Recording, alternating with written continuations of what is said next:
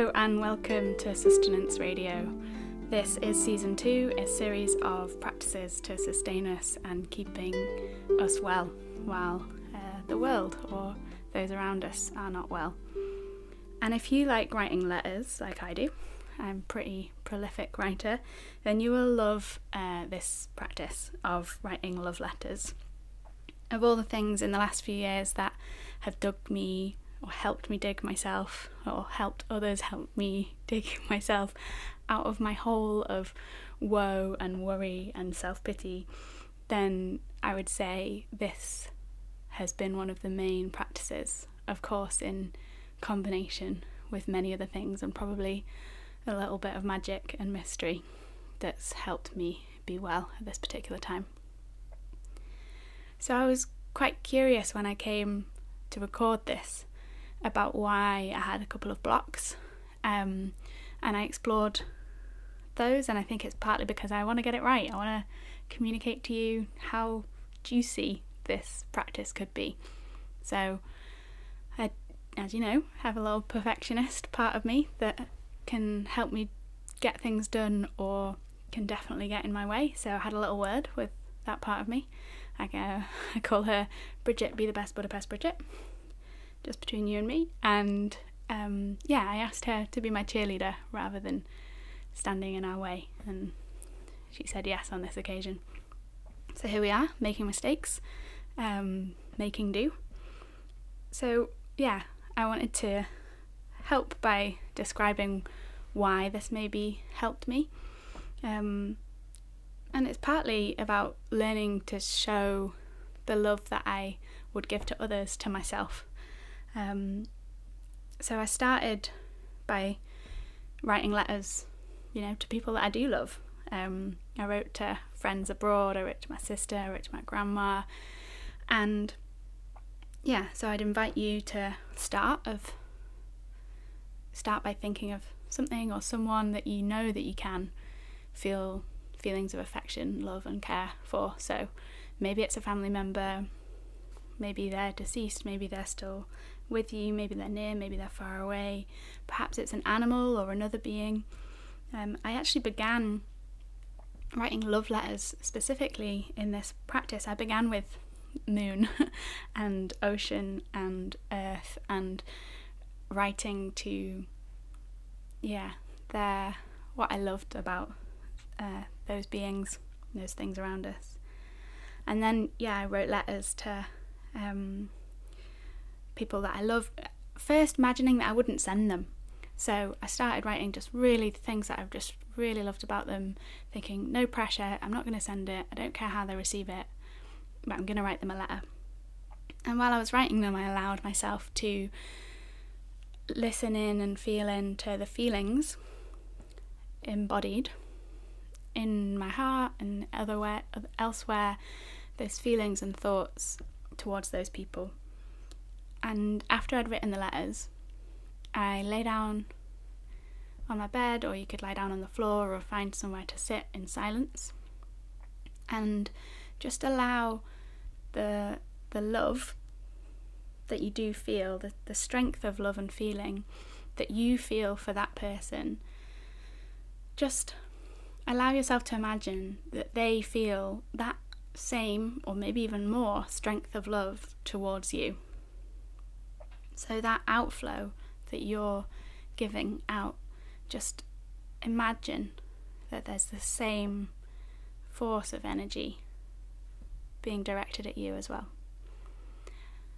And so close your eyes and allow yourself to just fill your body with that feeling, maybe from your heart space all the way out to your fingers and toes. Maybe as you breathing in light and love and grace, and breathing out any darkness, any feelings of hatred or discomfort. And that was a really powerful moment for me, a bit of a turning point where I honestly just had this really embodied moment where I realised maybe what everyone had been saying self-love was, what I hadn't really got it until then. And since then, my practices, I'm always trying to embody it, not just think those things, but really have an embodied feeling and show myself self-love. So, in terms of writing a letter to yourself, my practice began after that moment of big, powerful realization that I just shared with you. A mentor of mine, Amy, suggested that I write a letter to myself for a year from now. So I waited until the next full moon, because that felt like a powerful and something that aligned with me, but you can write whenever feels good. And I wrote a letter to myself 1 year from then, so, waiting for that, all those lunar cycles away.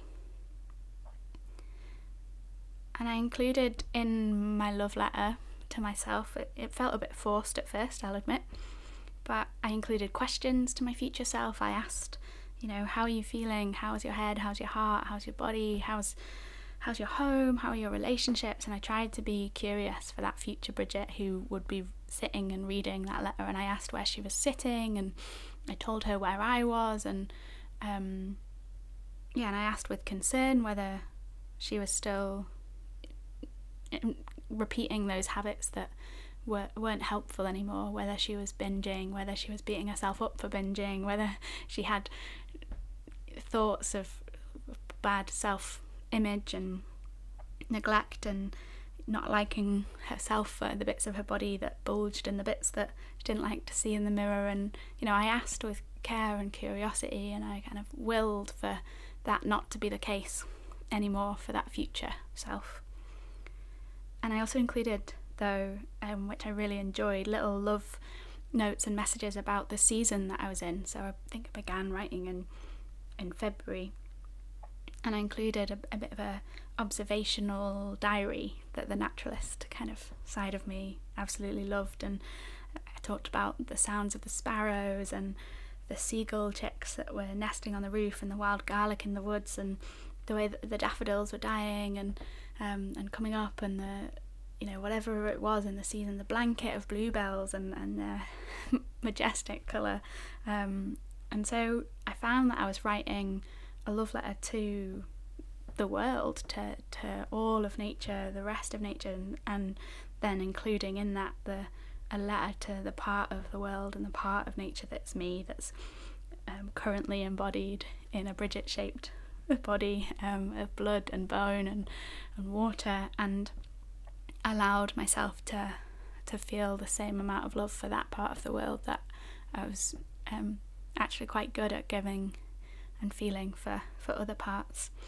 And I didn't think much about what I wrote, and tried to just write it again like I was imagining writing and not even reading it. And I put little gifts in as well of the season, so I put in pressed flowers and seed pods and leaves and little buds, and and then I got some nice stationery and I sealed the letters. I tried to find some sealing wax, but I couldn't, so I just used candle wax in the end, and it worked well for me. And then I wrote an envelope for each month with some paper in it, so that I was all prepared for the next month's coming, and I put them in a little bundle and I wrapped some string around them, and then I put them in a special wicker basket that I found just for that purpose. And then every full moon I would have that reminder to write that love letter to the world and that love letter to my future self. So I'd suggest that you find whatever works for you to do this practice, and make it your own, and maybe buy cards that you see in the shops that you wouldn't normally buy for yourself, or you wouldn't even normally buy for a friend, and you think, oh, it's really overpriced, but I absolutely love that image. And think about what you might give for your best friend, and just think, actually, yeah, I'll show myself that kind of love by getting that for myself. And I won't be doing it with a trip to a spa or a shopping spree, and if that's what you do, no judgment, but just showing yourself love with whatever language you usually show others that love.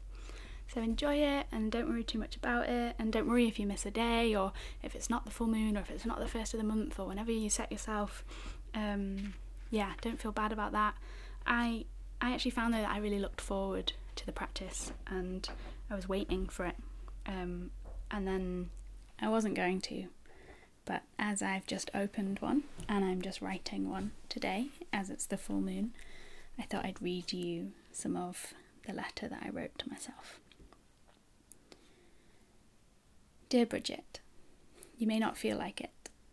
You may feel hormonal and overwhelmed and a bit wobbly, but this is the best time to write a love letter to the moon and to our future self, exactly when we're feeling confused. Tell me how you're feeling. Tell me, how is your heart? How is your home? I'm feeling a little lost. A little like life isn't working out how I expected it to. Feeling competitive, resentful, bitter. Sister, do not underestimate yourself. You have survived a lot already, you anticipate the worst, and you are still strong and sensitive and will come to see the gifts in grief, in regret, in misfortune. Do not doubt your dreams and desires. Can you see how we are living our dreams, and we are so lucky to be alive? You are creative, caring, considerate. You're a loyal friend and you listen, and you try to love unconditionally, and you are learning to love yourself. You can be serious, yes, but you can also be silly too. You love to dance and to sing. And your body, you are so able, so beautiful, so brave. Yes, you have recovered physically from sprained ankles and torn ligaments, and you are recovering emotionally from binging and self-loathing and cycles of beating ourselves up again and again. And I'm proud of us, proud of you.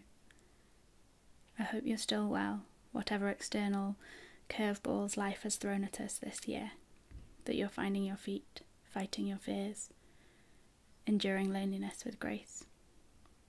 Trust. Trust the whispers in the wind. Tie yourself to your intentions and let the way show itself. Let change weave around you and through you, you wonderful woman. When someone says that, wonderful woman, do you hear it? Why not? Do you still doubt it?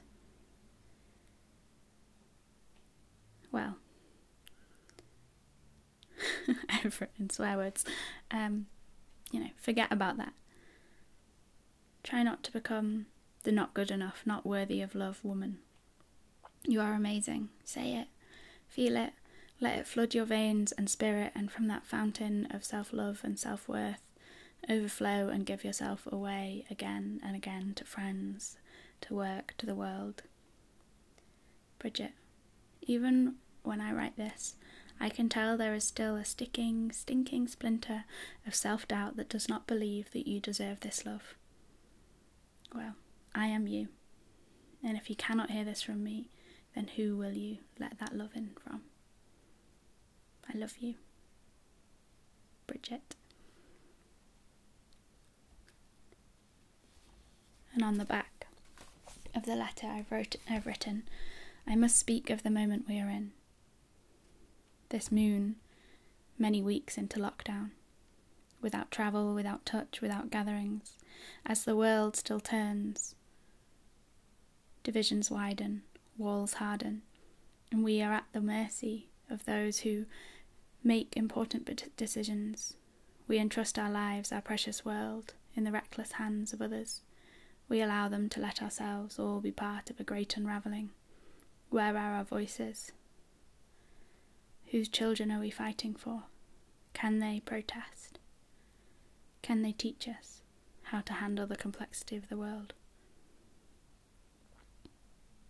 And I must speak of the season, these days of hot weather, the otters in the water, the hedgerows full of caterpillars, the nests full of chicks, returning swallows, confused teenage pigeons, rooks and wood anemone, dandelions and dangerous weeds and ivy seeds and sunflower seeds and green leaves, and everything is alive. Eat me. Everything says, eat me. I am life, death, life, death, life, death, life. And let me know how you get on, and share any of the content if you want. I might share some of mine. But yeah, It's a lovely way to show yourself love.